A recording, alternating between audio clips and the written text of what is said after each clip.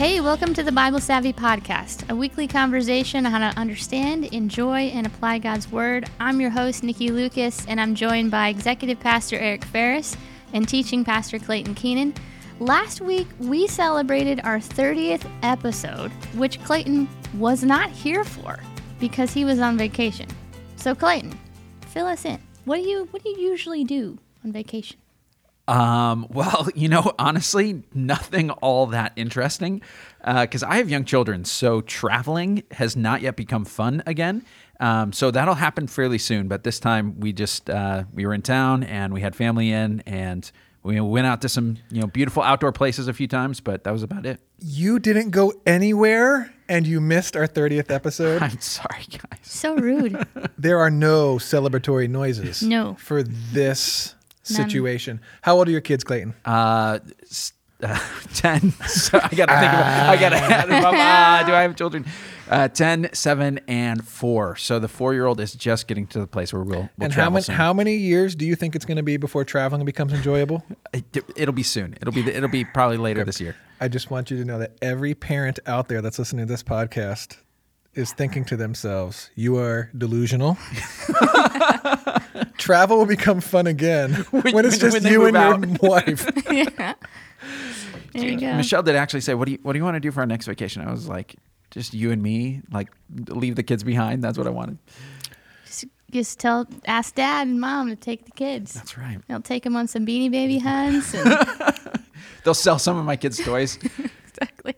It gets more enjoyable when they can drive. So we drove out to the East Coast a few summers ago, and my son did most of the driving, and that was fantastic. Of course, my wife was in the backseat dying 1,000 deaths because my son's an aggressive driver. But we made great time to the Delaware beaches.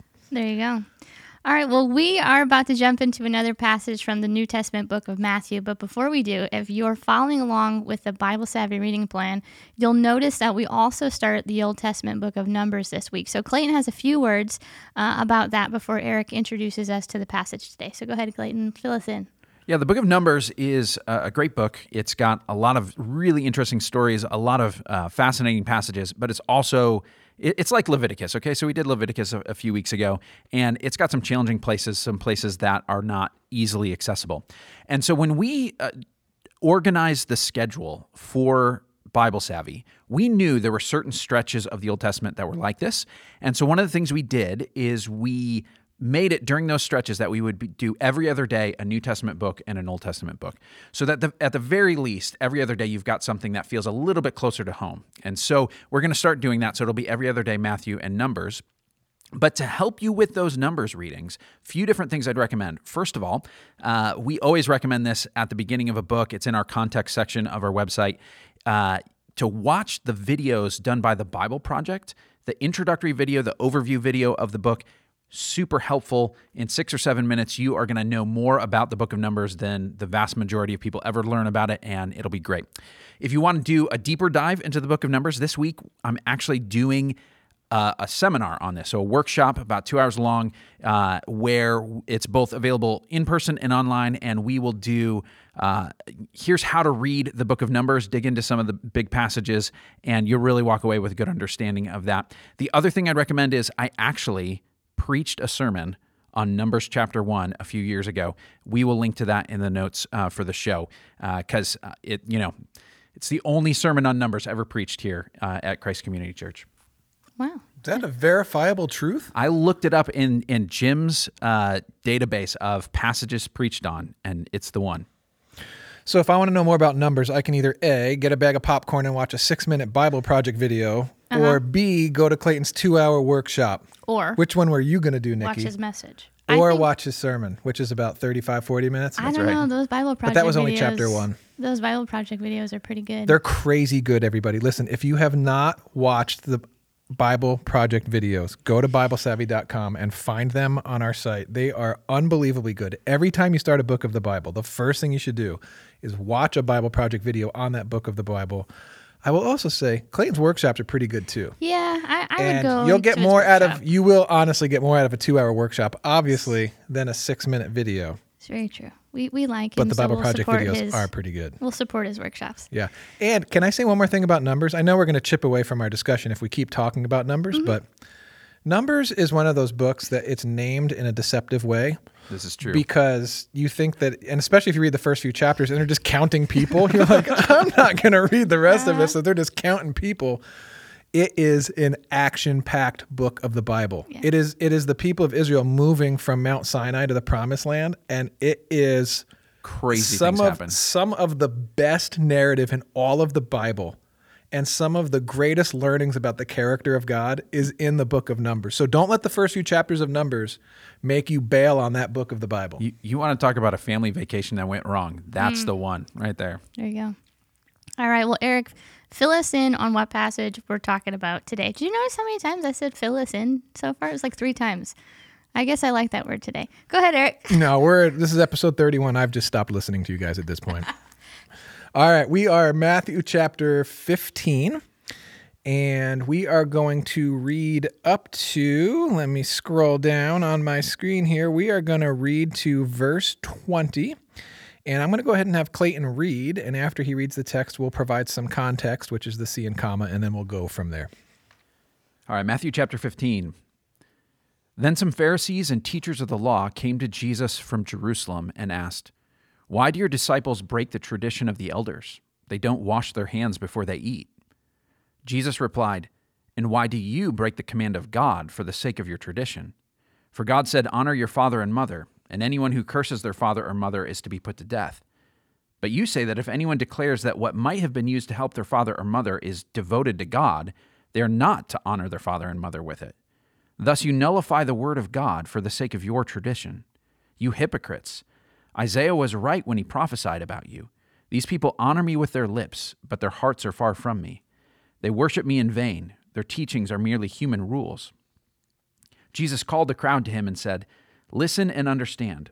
What goes into someone's mouth does not defile them, but what comes out of their mouth, that is what defiles them." Then the disciples came to him and asked, "Do you know that the Pharisees were offended when they heard this?" He replied, "Every plant that my heavenly Father has not planted will be pulled up by the roots. Leave them, they are blind guides. If the blind lead the blind, both will fall into a pit." Peter said, "Explain the parable to us." "Are you still so dull? Jesus asked them. "Don't you see that whatever enters the mouth goes into the stomach and then out of the body? But the things that come out of a person's mouth come from the heart, and those defile them. For out of the heart come evil thoughts, murder, adultery, sexual immorality, theft, false testimony, slander. These are what defile a person. But eating with unwashed hands does not defile them." All right, so we start with context, which is the C in the comma method, and I just want to offer a few broad thoughts as we are now halfway through the Gospel of Matthew. And the first thought is a bit of a reminder. I don't remember how much we talked about this in a previous episode, but obviously we have 4 Gospels, four accounts of the life, teaching, death, and resurrection of Jesus. And each of the Gospel writers is introducing us to Jesus, but each of the Gospel writers also is thinking about a different audience to whom they're writing their Gospel. And they lay out their gospel in a way to try to communicate certain things about Jesus. So here's a broad thought or a reminder about the Gospel of Matthew. It is a distinctly Jewish gospel.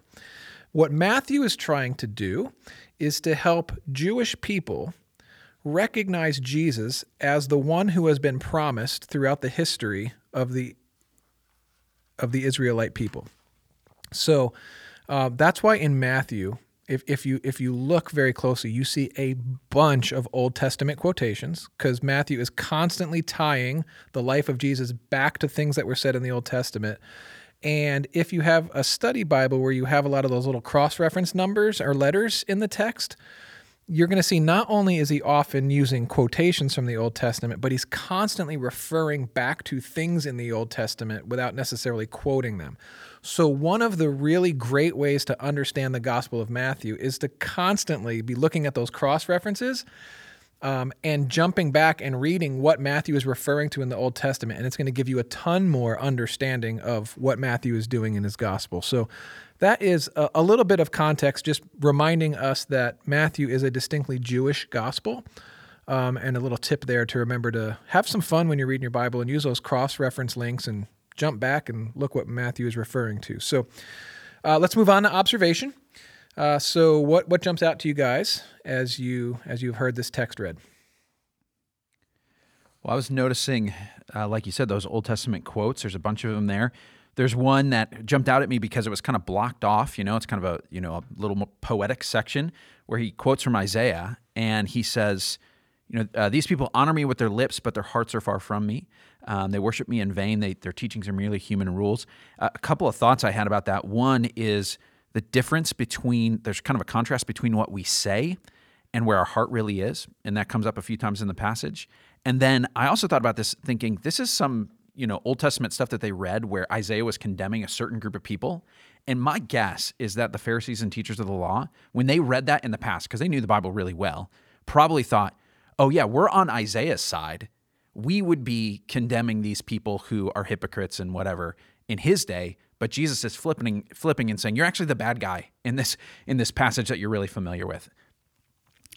And one of the things I saw was this difference is a contrast between like external and internal. So like you're talking about like they don't wash their hands, but then Jesus is talking about their heart. You know what I mean? So it's this idea of like, well, their hands are dirty. Like I can see it. You know what I mean? Or they're not cleaning them. And then he's like, yeah, but what about what's in your heart? Like what comes out of your mouth is different. You know what I mean? It's a true representation, not what you look like on the outside or what you're actually saying. It's this other contrast too is like the tradition of the elders and the commands of God. Like it's this idea of like what people think and say versus what God thinks and says. Just as these, opposing sides. Yeah, when you talk about the traditions of the elders and the commands of God, that's another one of those ones where I wonder if they would have distinguished those, if they would have looked at that and said, well, they've made all these traditions as a way of kind of honoring God, and so for them to feel like this is how we're being obedient to the commands. And so there's a little bit of a gut check there of saying, how often are there things that you assume that this is the way you're supposed to do it, or this is what you're supposed to do or not do? And it may be that comes from the Bible. It may be that that's sort of the accumulation of traditions or culture or kind of what makes sense in your context, but it's not actually, when it comes down to it, what God is requiring. It's something that's been kind of accumulated. It makes me wonder, makes me want to stop and reflect on that. Yeah, like how much of my following of God is just straight from my heart wanting to follow God, and how much of it is just me accumulating church stuff, family stuff that feels godly, but they're and they might be the same thing sometimes. That's what's so confusing about some of these. Like you think about obeying the Sabbath or honoring the Sabbath day. And as soon as you start talking about doing that, you start putting rules in place to do it. Like if I'm going to take a day where I don't work and I worship God and I rest, well, I have to start putting rules in place to make sure that happens. So the rules are so closely linked to my honoring of Sabbath that I start to forget but they're two different things. And so sometimes rules are actually not evil things. I think sometimes when you read the Gospels, it sounds like Jesus is so chipping away at rules a lot. But what he's pointing out is it's not the rules, it's the heart behind the thing that matters more. Like you were saying, external and internal. Mm-hmm. What jumped out to me as very, very interesting and like, holy cow. The disciples came to him and asked, do you know that the Pharisees were offended when they heard this? And Jesus' reply, every plant that my heavenly Father has not planted will be pulled up by the roots. Leave them. They are blind guides. Wow. If the blind lead the blind, both will fall into a pit. And that seems pretty straightforward to me. And then what makes me laugh is, and then Peter says, explain the parable to us. I just did. Yeah.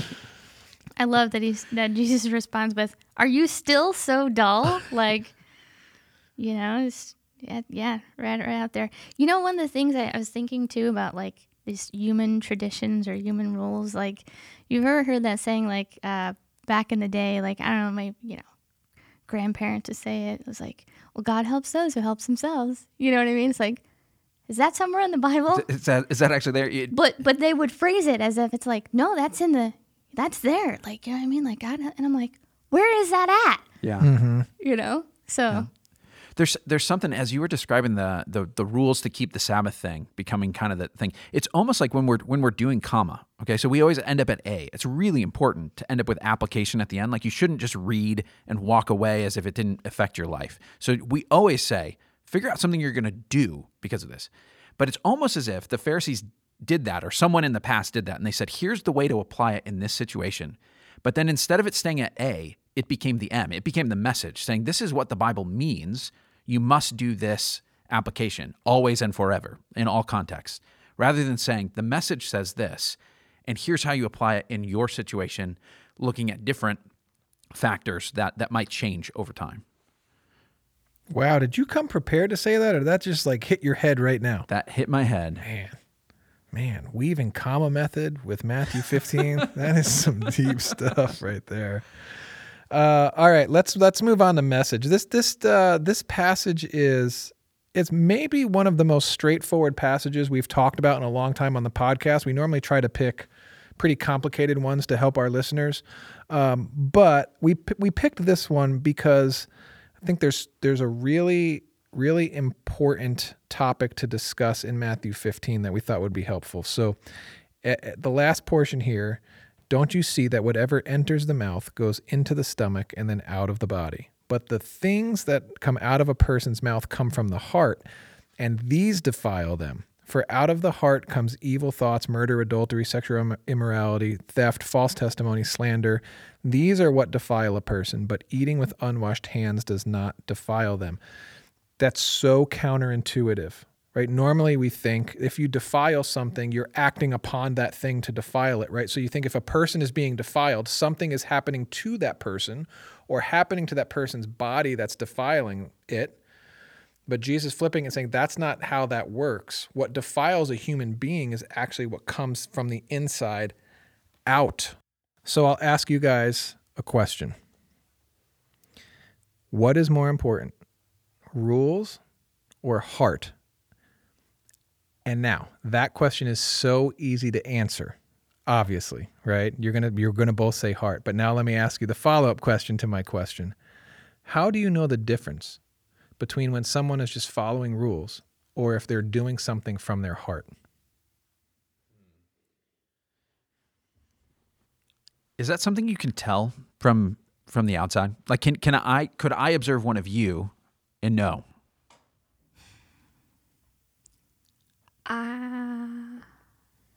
I asked the question. Clayton spun the question, and so it landed with you, lands Nikki. with Nikki. Obviously. Well, here, let me elaborate, because I think there might be a possibility for someone to pause and reflect on their own motivations. Now, sometimes we deceive ourselves, and sometimes we think we're doing things for different reasons or whatever. But there is at least an opportunity for me to say, why is it that I'm really doing this, and try to be honest with myself. It's a lot harder when I look at someone else. It's hard to do what Jesus did and say, no, I see you doing those actions, but they're not coming from an honest heart. It's coming from someplace else. Or what if, like, okay, so the washing the hands. The Pharisees asked, why don't your followers wash their hands? And Jesus saying, like, really what he's saying is, you want to talk to me about washing hands? Like, right. Washing hands is good, and you should, and it's actually part of your guys' rules, right? So it's not a bad thing to wash your hands. But if you're going to say that person is bad or that person is defiled because they're not washing their hands, you've got it backwards. What defiles a person isn't their actions, it's what's on the inside of them that becomes an action. And they're so closely linked that it's worth just sitting here and exploring this. Go ahead. No, sorry, I was just going to say, I think everybody, I know personally for me, I think there's been seasons of my life where I found myself going through the motions it's kind of like, oh, well, that's what the Bible says, so that's what I have to do. And you do it, and sometimes you don't make a deeper connection with it as to seeing the true reason behind why that value brings life to you until you actually get to a point in your spiritual maturity or your relationship with God where it clicks. You know what I mean? Like you go, oh, that's why that brings value into my life. That's why that gives life. That's why that is important to follow. It's not just, it becomes less of a rule and more of a this value that we live by. You know what I mean? So I think at first some of it is going through the motions until it becomes ingrained in just who we are. Like that's a value that we live out.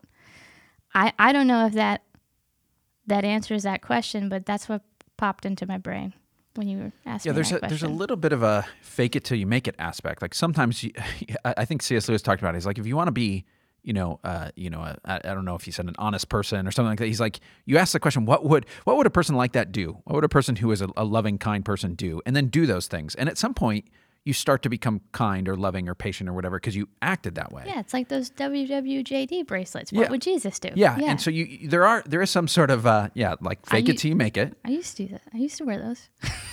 But then there's the reverse of like doing something in a hollow way. It's especially the kind of showy things, the things you get credit for. Like if you Jesus earlier in Matthew used the examples of like praying in public and showing off when you're giving money, those kinds of things.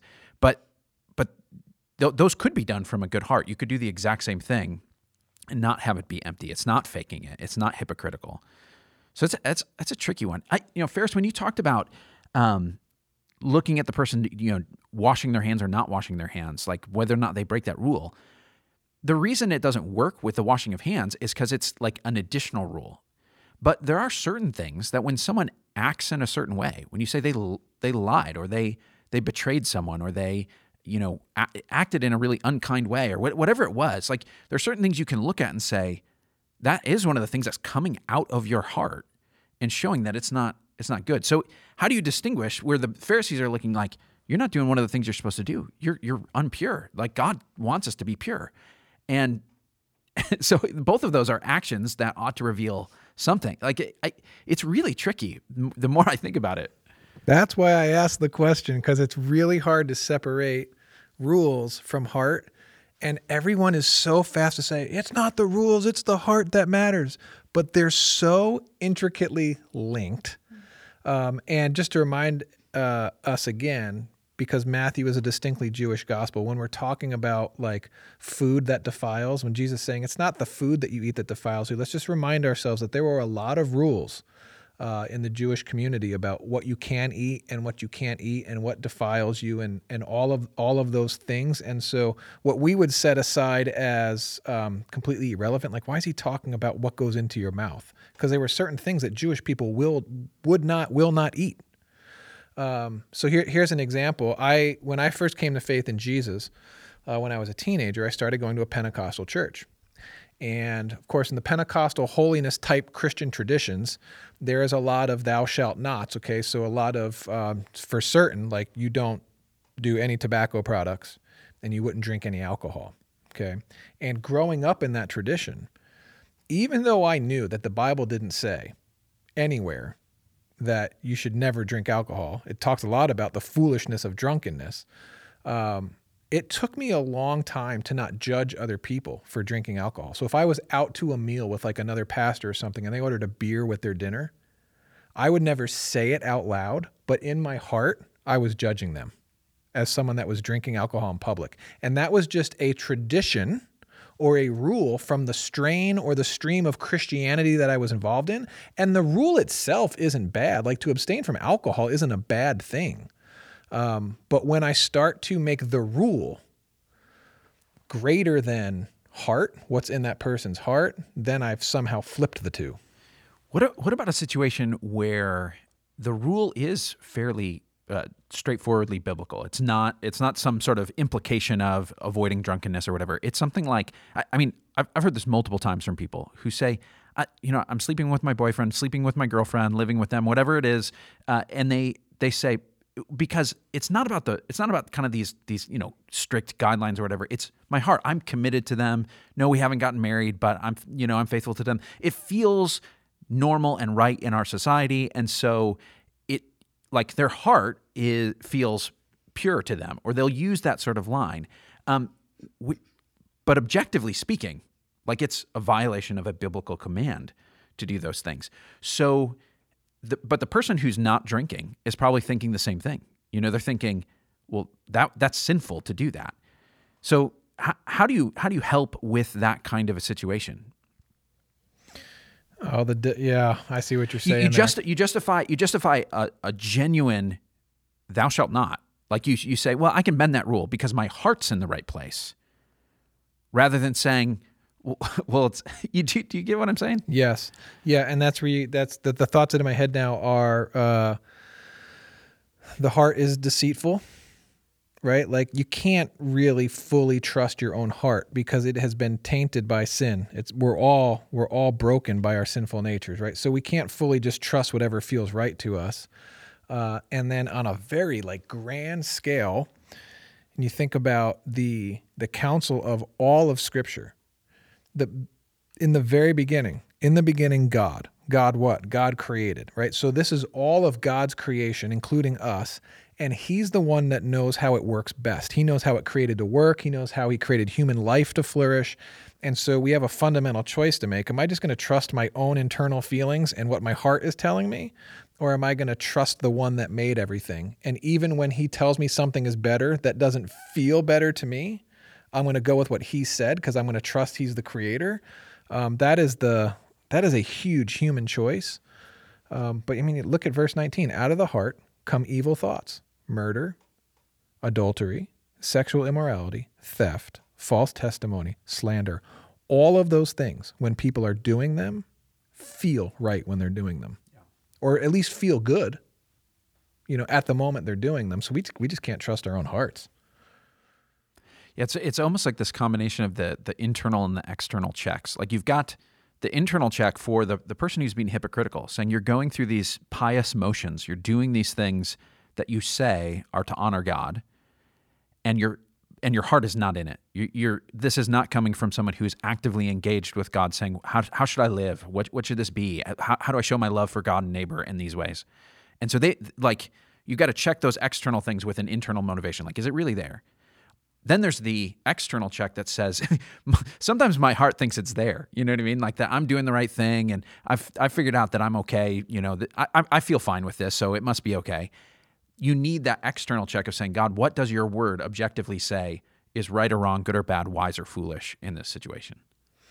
Yeah, and then there is the I think this will be cathartic and helpful for everyone that listens, for 3 church staff members to admit this. And if you guys don't admit it with me, I'll crawl over the table and throw my cucumber mint sparkling water at you. By the way, I'm not going to tell everyone the brand out there, but don't drink cucumber mint sparkling water. It's like drinking essential oils. For everyone out there who does drink cucumber mint sparkling water, don't get your feelings hurt by Eric.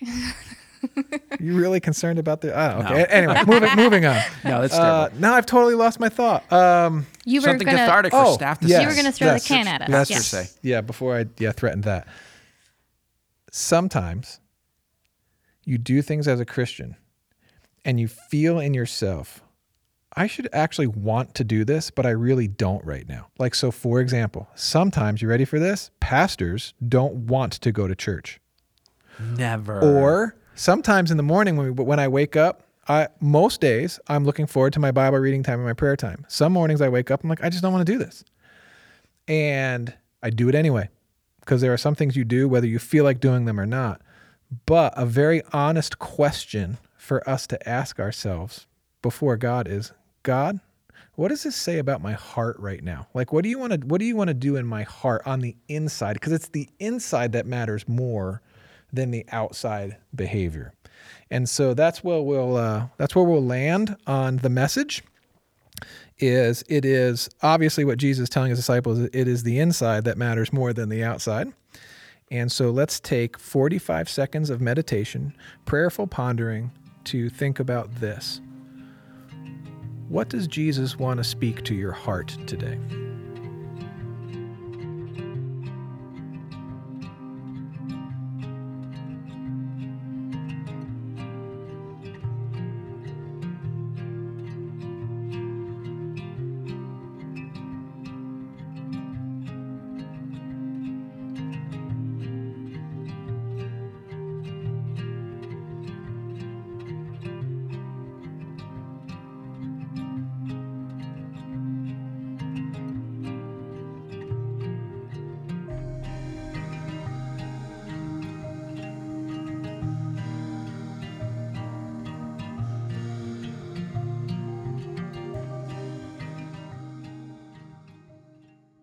All right, so we are at the A in the comma method, which is application. So what is our application today?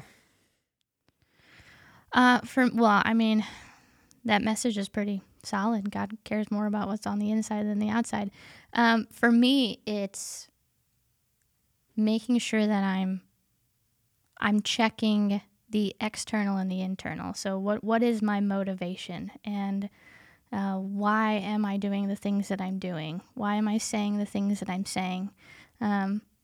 Just do an evaluation of the heart, and I think that takes intentional time before God. It's like the end of the day stuff when I kind of say, you get in bed, you say your prayers, you say, all right, God, how was my day? You know what I mean? Like, what did I say? What did I do that honored you, that didn't? Like, that was good for my relationships, was bad for my relationships, that kind of stuff. It's just an evaluation of the day that I think can really do good to check our heart and kind of find out where we are. Yeah, Nikki said exactly what I was going to, saying at the end of today, to look back and say, really, honestly, what did my actions say about what my heart was chasing after? If all these things show what my heart's like, I should look in the mirror. Yeah, so you guys both use the what word, and my application is the why, to ask why more about, why did I say that? Why did I respond like that? Why did I do that? Because when you ask why, you get to the internal heart type questions. That's good. Well, guys, that was a really good conversation. I really enjoyed that. I hope everyone listening was able to get something out of what we said. We hope that you are going to join us again next Monday. We're going to jump into another passage. And in the meantime, if you are not following along with the Bible reading plan, check out BibleSavvy.com to download it and start reading. Also, you can subscribe and leave a review on whatever platform you're listening on. You can email us your questions or suggestions at podcast@BibleSavvy.com.